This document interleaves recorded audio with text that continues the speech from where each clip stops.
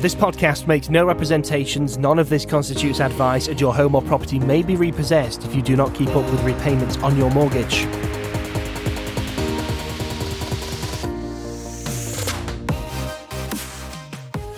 Hello and welcome to another podcast by myself and the mortgage nerd, the man with the beard, the bearded broker, if you will, Lewis Shaw. Good afternoon, Lewis. Hi Josh, how are you, mate? You okay?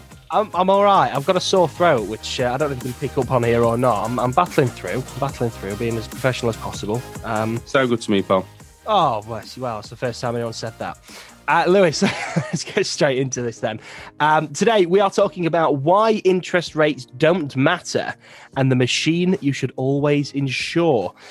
I don't know where to start with that. Both things have enticed my interest. Interest rates don't matter, and the machine you should always insure. Let's start with that. Let's leave some suspense in there, shall we? So we'll talk about the machine later. Let's talk first about interest rates. Why don't interest rates matter? Right. Okay. So, of course, that title is partially misleading because, of course, I want people to click on the podcast and listen to it. But to a broad extent, interest rates don't matter. And the reason they don't matter is because we can do nothing about them. So, of course, they matter in terms of they are directly linked to the amount that you're going to pay on your mortgage or on a loan or the rate that you're going to get as a saver at a bank. But we can't influence them. And so I think we shouldn't worry about them. Now, a lot of people, when it comes to getting a mortgage and buying a home or remortgaging, a lot of people are known in the industry as, well, not all, but some people are known as rate shoppers. And so kind of what's the rate? What rate have you got? What rate have you got? And it's not a great way of thinking about your finances because often very, very, very low interest rates tend to have relatively high fees that come with them to effectively buy that product from the bank, or a building society. So generally there's a trade-off. If you want a super low interest rate, typically you end up paying what's called a booking fee or a product fee. They can be anything from £500 to £1,000 to £1,500. In some cases, a percentage of the value of the loan. So, if it's a big loan, it could be in the order of kind of £2,000, £3,000, £4,000, £5,000. Now, when you take all those things into account, the lowest rate doesn't always work out to be the cheapest deal. Now, the reason that people have got so hung up on interest rates is when you see kind of TV shows and there's, a TV journalist kind of harping on about, rates of this and da-da-da-da-da. For example, I remember as a couple of weeks back, I saw a post by aforementioned TV journalist saying mortgage rates are below 1% and why you should get one. Now, at the time, there were 4 deals below 1% out of about 10,000 odd products. So, we're talking about clickbait here. And the problem is that, of course, people with large followings get a lot of traction. And then you get call after call after call. I've seen that mortgage rates are below 1%. Right. Okay. Well, do you have 40% deposit? No. Okay. Do you have good credit? Not so much. Right. Well, you're not going to be eligible for that. What deposit do you have? 10%. Right. So it's going to be around the kind of 2 to 3% mark. Oh, but he said it's below 1.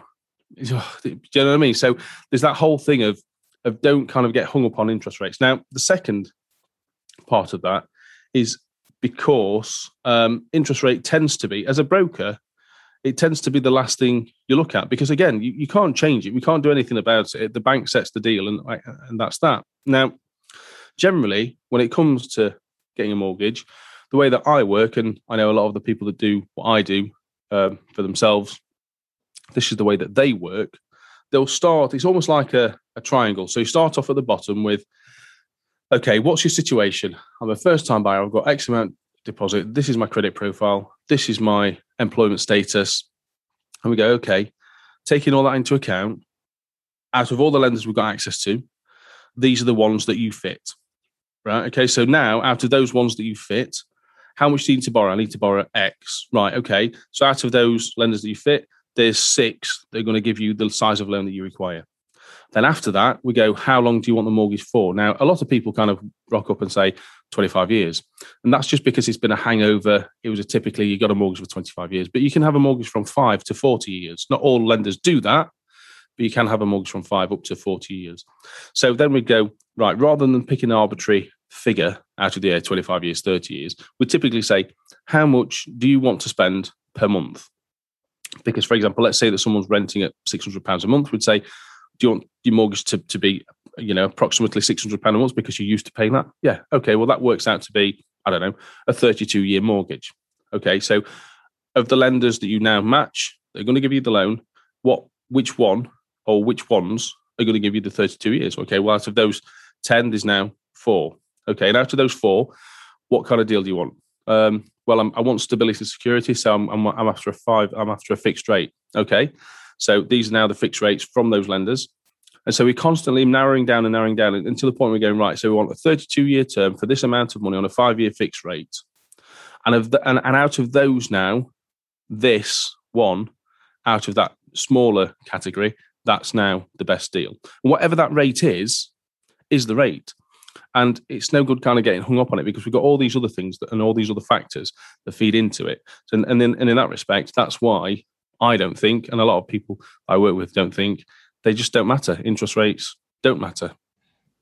I've got a note down here to talk about stats about first-time buyers. On that subject, I just want to ask a question that's been plaguing me for a while. I keep seeing stuff online and in the papers and on telly about it being a good time for people buying a property because property prices are low, or vice versa.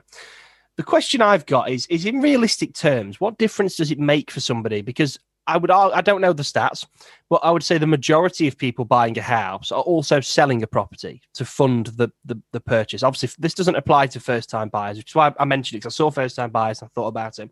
It doesn't apply to them necessarily, but if you were taking the next step on the property ladder, is there ever such a thing as a good time to buy and sell? Because if it's a good time to buy and it's a bad time to sell, but you're doing both, how does that work on balance?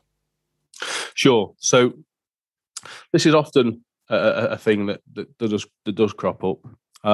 In reality, the best time to sell your home, to move up, is when it's right for you, because it's a bit silly to try and predict the market because most people can't. Some people have the habit of, when it comes to selling and buying a home, they don't do it all that often, but they kind of get in their head. They think they're the Wolf of Wall Street. Which is, I suppose, is a little bit rude on my part, but it is how people is. You've got to remember that when it comes to kind of selling and buying a home, most people will kind of have, typically the stats shows about 4 to 5 houses throughout their life. So they'll perhaps move 3 or 4 times. And of course, that's over the period of perhaps 40, 50 odd years, and things change. Now, when it comes to experience, if you imagine I've arranged in the region of, I don't know, about 1,000 transactions or so far. So, and that's in 6 odd years. So if you imagine the experience I have in comparison to kind of just a person that's walking down the street that's done it a couple of times, you can imagine that there's a whole host of experience that I have and knowledge that I have that they wouldn't have. And that's not their fault because they don't do my job in the same way that I wouldn't have the knowledge that they have of their job. So, but people do sometimes get misled in terms of, well, what's the market doing? But actually, it's pointless trying to predict it. So you're right. Often when it's a good time to buy, it's a bad time to sell, and vice versa. So they are linked in that way that they then do tend to be opposites. Now, at the moment, it's a great time to sell because there's not many houses about at the moment on the market. There's a shortage of stock, which has meant that prices have been pushed up, coupled with the stamp duty holiday that we've still got going on until the 30th of September, if you're buying up to £250,000. That has meant that the property market has become red hot, but because there's such overwhelming demand and not enough supply, that's meant that people selling the homes are getting great prices for them, and prices have risen. I think it's something like 10% year on year. It's been absolutely mental how fast and far house prices have gone in the last 12 months, given that we've just had one of the worst economic hits in about 300 years when it comes to GDP dropping because of COVID and shutting down the economy. So it is a bit odd. Now, that said, hopefully it will continue as it is. But as prices rise, of course, that pushes it out of the pushes it out of the boundary of first-time buyers, but makes it harder for first-time buyers to get on the ladder because that first property then becomes more expensive. So at the moment, it's great if you're selling, but it's not great if you're buying. because house prices have risen. That said, there's still a saving to be had if you're buying up to up to 400, 500,000 pounds, because you're still getting £2,500 off of your stamp duty cost, as long as you legally complete by the 30th of September 2021. Well, that's something you've touched on it there, something I was going to pick up on. I was going to say, in layman's terms then, basically, when we talk about the market being good for buying or selling, it really only affects in large terms. And this obviously isn't, this doesn't apply to everybody. I appreciate there's always going to be different circumstances, but by and large, it's really only going to affect opposite ends of the spectrum. So first-time buyers will wait for the market or will hope the market is suitable for buying. But then at the opposite end of the spectrum, somebody who is getting towards the end of their time that may well be selling a property and renting or moving into sheltered accommodation or something, or nursing homes and care homes or whatever it may be, retirement homes, that sort of thing, for their final years, would want it to be a seller's market. But anyone in between that's already in a property moving into another one, it doesn't really make much difference. No, that's right, because a house. So here's the thing: a house is only ever worth another house. So forget about the kind of the pounds and the pence. A house is worth a house, and we get hung up on house prices. Now, we often think that rising house prices is a good thing, but that's because we kind of forget the logic behind this. But if house prices rise, yes, your home's worth more, but then you've got to spend more and pay more to buy a bigger home. So you never actually materialize that wealth. That kind of equity that's tied up in your property never gets realized until it's sold. Now, of course, you always need somewhere to live. And therefore, rising house prices don't really make anyone wealthier, apart from people like me, solicitors, estate agents, and banks. In reality, they're the people that do well out of this. So long may it continue for me. I'm just being honest. In actual fact, unless you've bought a home, for example, let's say you had a home in London and you bought it 20 years ago. When I lived in London, I knew a couple, a gay couple. They were fantastic. And they bought their first home, I think it was back in kind of 1980 in Tooting Bec. And they bought it for a really, really low price. Anyway, they had it valued because they were wanting to move out of London. They were getting towards the kind of retirement age. And it's gone up by something like £1.1 million over the course of their ownership of it. They'd done nothing for that money other than just managed to get on the housing ladder in a part of London at the time that wasn't particularly nice and they could afford it, which has now become uber trendy. They're going to be selling, they sold that house, moved out to the kind of Kent countryside, but sold it for like 1.3 million. And it was like a 3-bed kind of typical London terrace townhouse. It was lovely. Don't get me wrong, it was lovely.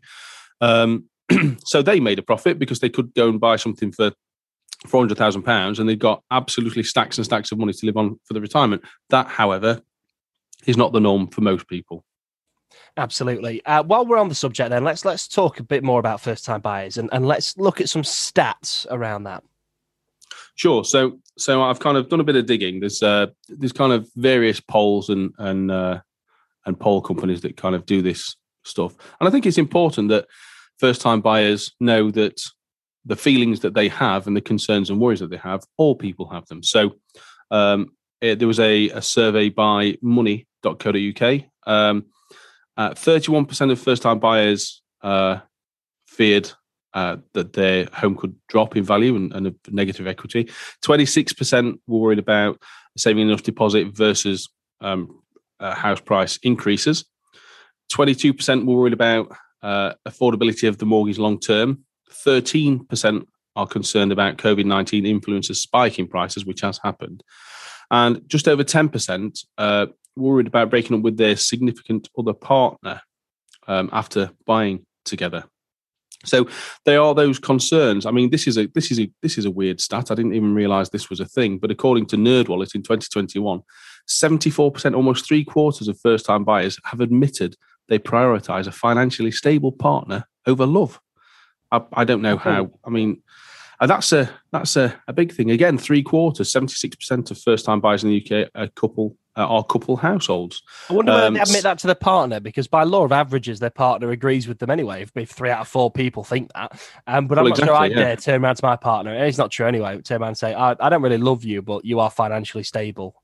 I can just Exactly. imagine what a lovely, warm relationship that would be, sat in their house. Yeah, exactly. I love your financial stability. Oh, I love Yeah. yours too. Yeah. I'm getting hot under the collar about how well you manage your credit. It's just not going to happen. But anyway, so again, Atom Bank did a study in 2020. Atom Bank is a kind of challenger bank. They go under the brand of digital mortgages. 64% of the nation's first-time buyers admitted to feeling anxiety when tackling the challenge of the mortgage process. Almost 4 out of 5 first-time buyers claim home ownership improves mental health, and that's a 2021 study by Co-Ownership. Boosted home ownership boosted their confidence and removed the worry of fluctuating rent. And also, an interesting one, the average age of a first-time buyer in the UK is 34 years old. That's by Finder.com in August 2020. That's up 6 years since 2007. So in 2007, the average age was 28, and it's now 34. So there's some stats for you. Interesting stuff. I was fortunate. I bought my first house when I was 25. I'm still in it.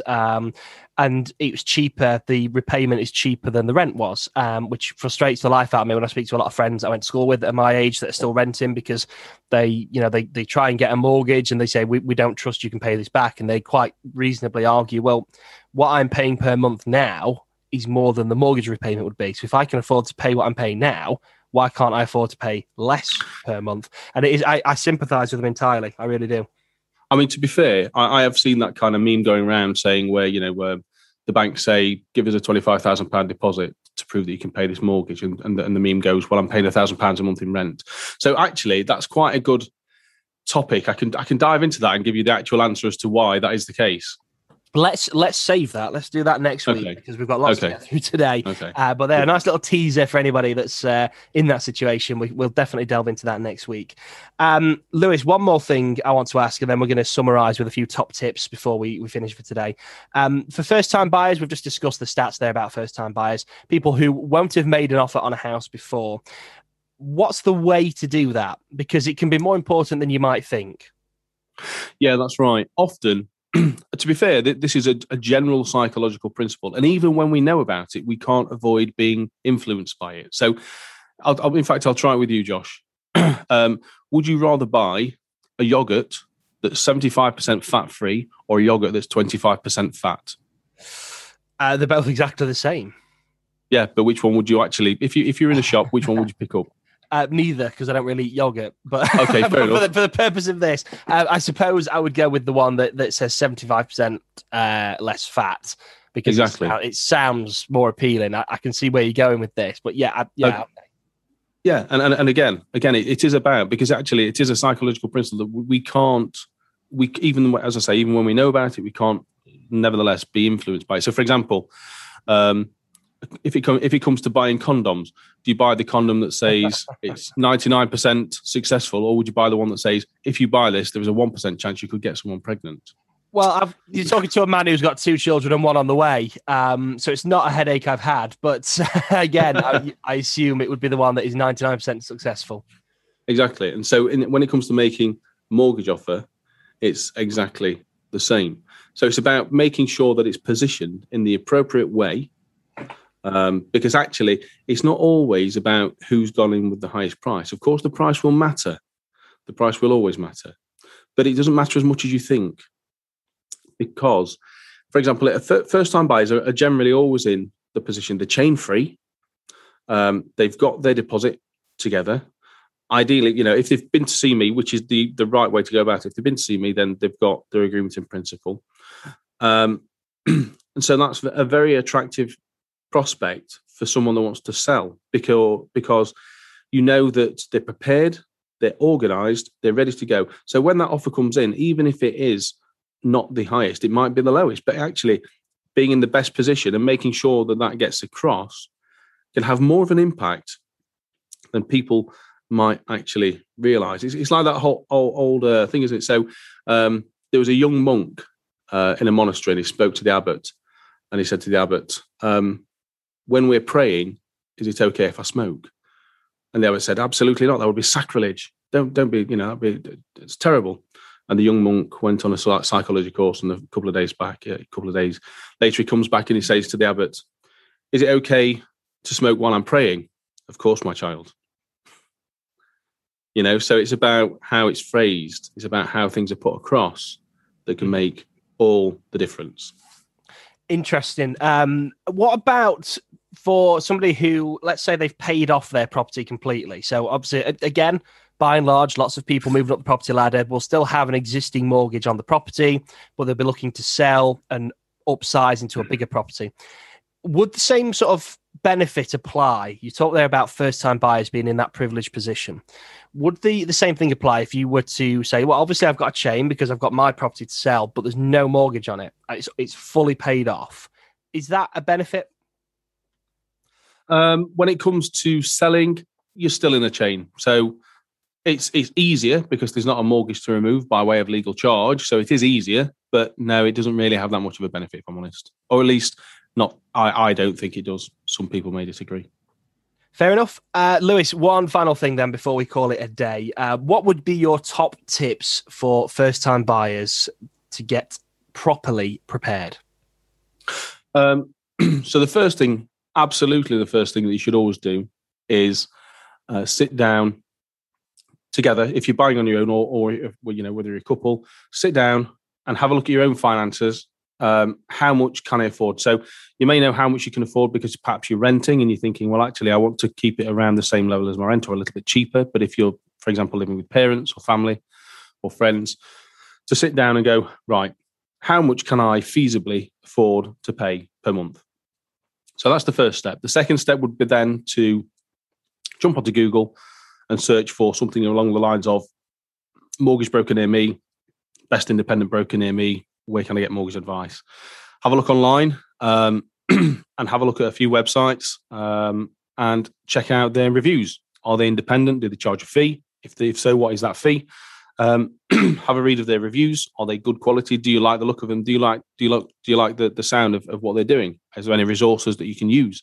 And then if you're comfortable with that, perhaps give them a call and make an appointment. So what happens is for example, a lot of first-time buyers in and around the Mansfield and Nashfield area, generally they'll come and see me in the office. They'll bring all the documentation, passport, driving license, payslips, bank statements. I'll get a credit file, etc. We'll sit down. We'll go through that in detail. I'll talk to them and establish what kind of things are important to them. Are you looking for stability of a fixed rate, or are you happy to have more risk and go with something that's variable if it might be a bit cheaper? How do you feel about fees? So we talk all about the kind of what type of mortgage you want. Then we look at the affordability. How much can you borrow? How much do you want to borrow? And how much is that likely to cost? And over what period of time? To give them an idea of what house they can then buy. And so by the time they've left my office, they will know what they can buy up to, what that's likely to cost them, and over what period of time. So they know in their own mind, right, I've set my boundary in terms of I'm looking at houses up to X and not above. And this is the kind of, price range that you need to be sticking to. And that's a really, really good place to be, because I've seen a number of times where first-time buyers, well, not just first-time buyers, to be fair, anyone, they start house hunting, find something they love, and then it turns out that they can't get the mortgage on it. They get, terribly disappointed when it comes to, I really wanted the house, but you never could, you could have never got that house anyway. You've not missed out on something because you could never have had it. But nevertheless, you still get that disappointment. So it's about being prepared. I can't stress how much being prepared matters. Not to mention that it makes your life so much easier when you actually find that property, because you've already got the agreement in principle. We already know that it fits. We've already got the majority of the documentation that's required. So when you're ready to go and you're ready to push that button, it's a relatively straightforward and stress-free and efficient process for people. Now, of course, things can always go wrong in the process. They do. Surveyors can say that it's not worth what it wants to be. I mean, the stats are something like 1 in 3 property transactions falls through. So that's where someone's made an offer, they've started the process, and it falls through. 1 in 3. So that's quite a significant amount of properties that fall through. And of course, people often assume it won't happen to them. But of course it does. We've got the stats. I think during COVID, it was about 40%. So 4 out of 10 properties where someone had said, yep, I'll accept that price. And yes, I'll buy to that price. 4 out of 10 of those fell through and didn't complete. That's an awful lot of disappointment, you know? Yeah, absolutely. Yeah, it's a huge amount. When you think about it, it's nearly half in essence, isn't it? And you talked earlier about people tend to own 3 or 4 properties in their life, which means that statistically, it's going to happen to you at some point. Yes. Lewis, thank you very, very much for your time. We'll be back next week. I think we've already hinted at it. We're going to talk a little bit about getting a mortgage when you're paying rent and being able to prove to a bank you can afford to pay something when in your head you're paying more than the mortgage repayments will be worth, but all the little traps and issues that can come with that. Lewis, once again, thank you very much. Josh. He's got something else. Go on, Lewis. We didn't do the machine. We didn't do the machine, the most important bit. Yeah, because I want to know what this is. Right, so, okay, in case we've forgotten, which I did, why interest rates don't matter, which we've covered, and the machine that you should always insure. Lewis, what is the machine that you should always insure? Is it the microwave? No, it's you. Dryer. It's you. Me. It's you. So we've got this weird habit in the UK. And it is definitely a cultural thing because it's different in Europe. They take it; they're much more conscientious regarding this. But so in the UK, it is a perennial issue. So we insure cars, we insure TVs, we insure fridge freezers, we insure phones and laptops, we insure smartwatches, we insure bikes, we insure our home. And what we to be fair, we insure our health by paying national insurance. We tend to not insure our ability to make an income. So our income, there's not enough people that have, in my eyes, that have their income protected. So the machine that you should always insure is this. Imagine that you've bought a home. You're a first-time buyer or a next-time buyer. You've bought a home and you walk in and there's a cupboard. You open the cupboard and you didn't know it's a bit of a secret cupboard. You open it and there's a machine in the corner. And it says press here. And you find the instruction manual and you can press the button on the machine in the secret cupboard once a month. And once a month, it spits out, for example, £2,000 or £1,000. If I came along to you and said, would you like to insure that machine will never, ever break down? No matter what happens, that will continue to spit out at you £2,000 a month come rain, hail or high water. Most people, when you put that to them, say, well, yeah, definitely. I'd definitely insure that machine. Of course I would if it's giving me £2,000 a month. Well, I'm being greedy. Actually, can I have 2 of these machines or 3? Yeah. So actually, that machine is you. It's your ability. The most important thing to insure is your ability to earn an income. Now, there is a specific plan out there called Income Protection Benefit, or IPB, or IP sometimes. And it's the one thing that most people don't have that everyone should have. So when it comes to insurance, most people automatically think of life insurance, which is a fantastic marketing ploy because actually it's death insurance. But anyway, so there's life insurance, which pays out typically a lump sum in the event that you passed away. So that's generally quite cheap because most people don't just, whilst we're all going to die, most people just don't drop dead in the street randomly. It does happen, sadly, but not that often. The next one you have tends to be what's called critical illness cover, which is where, for example, heart attacks, strokes, and the dreaded cancer, where it will pay out again, potentially a lump sum. It can be a monthly benefit, but typically a lump sum in the event that you're diagnosed with a critical illness. And it's not just heart attack, stroke, and cancer, but although they are the most 3 claimed for. And here's an awful statistic, a really awful one. So cancer is the most claimed for critical illness on critical illness cover plans.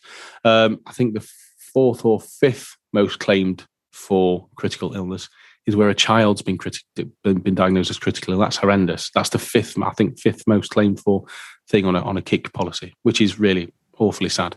Anyway, absolutely. And then after that, you've got IP. Most people would go, I'll have life insurance in case I die. If I can afford critical illness cover, I'll get it in case I get cancer. Income protection, no, I don't want that because I get sick pay. Well, actually, most people don't get great sick pay, or they've kind of got this mistaken notion that the state will support them. Now, sick pay isn't all that much. It's less than £100 per week. I think the stats on this are something like most people is kind of how far to the breadline. Legal in General did a study on this, and it's a short period of time when you've kind of exhausted your savings, your overdraft, your credit cards, etc. It's only a couple of months you can manage without having any income. Now, often when we talk to people about this, it's difficult, to be fair, because insurance is actually far more complex than mortgages, but people obviously don't know that, but it is. because a mortgage is just a loan to buy a house. Of course, you've got different lenders with different criteria, but fundamentally, it's just a loan to buy a house. Where in insurance companies tend to have all manner of different kind of criteria. So, for example, I'll just give you this as an example. There is an insurer on a critical illness basis where the definition of a heart attack used to be basically someone would have to have their hands in your chest massaging your heart. That was their definition of a heart attack. So if you can imagine, we've got two insurance plans. Which one do you choose? There's that one at £20 or there's this one at £35. Now, of course, because I do this as a job and I'm a qualified professional in this arena, I know what plans are good for what. So, if you've kind of got a higher BMI, that insurer is not going to be particularly great with you, but this one will be. I've had, I don't know, excuse me, I've had maybe cancer 10 years ago. Okay, well, that insurer is definitely out, but this one will be in. Now, for example, with the heart attack scenario, it used to be the case that this is now not so much the case, but it was the case back in the day. When I say back in the day, I mean kind of 3 or 4, 5 years ago. There was one insurer where if you'd had a heart attack, it was basically you've got to be on the surgeon's slab and someone's kind of massaging your heart. And they go, yeah, that constitutes a heart attack, we'll pay out. There's another insurer, and I'm not going to name them, of course, whereby, for example, if you had a heart attack, I don't know if you're aware of this, but when you have a heart attack, there's a specific kind of enzyme or protein that's produced and that can be picked up in your blood. So you could have had a heart attack, never even known you'd had one because it was so small and so slight. But nevertheless, if that protein's in your blood, it means you've had a cardiac event. Now, that particular insurer, their policy, their definition was, if we find that in your blood and a doctor says you've had a heart attack, we'll pay out. You can see there by actually which is the better value plan. Now, in terms of protecting your income, so we talk about the kind of life insurance, the critical illness cover, but actually protecting your income is absolutely vital because it's what allows you to do everything else. Now, we often don't think about it, and that's partly the reason is that if someone sat in my office and we're going, this is life insurance, this is a mortgage, this is critical illness cover, you can see people glazing over because it's a lot of information that they've never had to take in before. And I understand that. And often income protection is the kind of the poor relation that actually gets forgotten about. But it's realistically, it's the most likely, it's the most claimed on plan in reality. It's the one that you're most likely to claim on. Because as I say, most people don't just randomly drop down dead in the street. If you were critically ill, income protection would pay out. So it's basically personal sick pay. And you can have it, for example, for your entire salary. And you could set it so that it pays out, let's say, I'm off work for 3 months, and then it starts to pay out. And it will pay out, depending on the plan, up until your retirement age. So if you can't work again, you're going to get your salary month in, month out, paid from that insurer. And therefore, you're never at risk of kind of losing your home and all the rest of it. Now, of course, not everyone can afford it, which is understandable because it's not that cheap. But nevertheless, it is something that people should consider because, as I say, when we take it back to the machine, if that machine was in people's houses and I said, I can insure that for you for £30 a month, who wouldn't buy that insurance? Absolutely. And I think, to be honest, there's so much there. You mentioned there that people can gloss over and there's so much to talk about when it comes to insurance. I think that's a podcast in itself, talking about different types of insurance and how that works. But we shall leave it there for now. Lewis, I'll try again. I think we've covered everything this time. Thank you very, very much, as always. And I will see you again next week. Lovely. Thanks very much, mate. Take it easy. And you. Cheers. Bye-bye.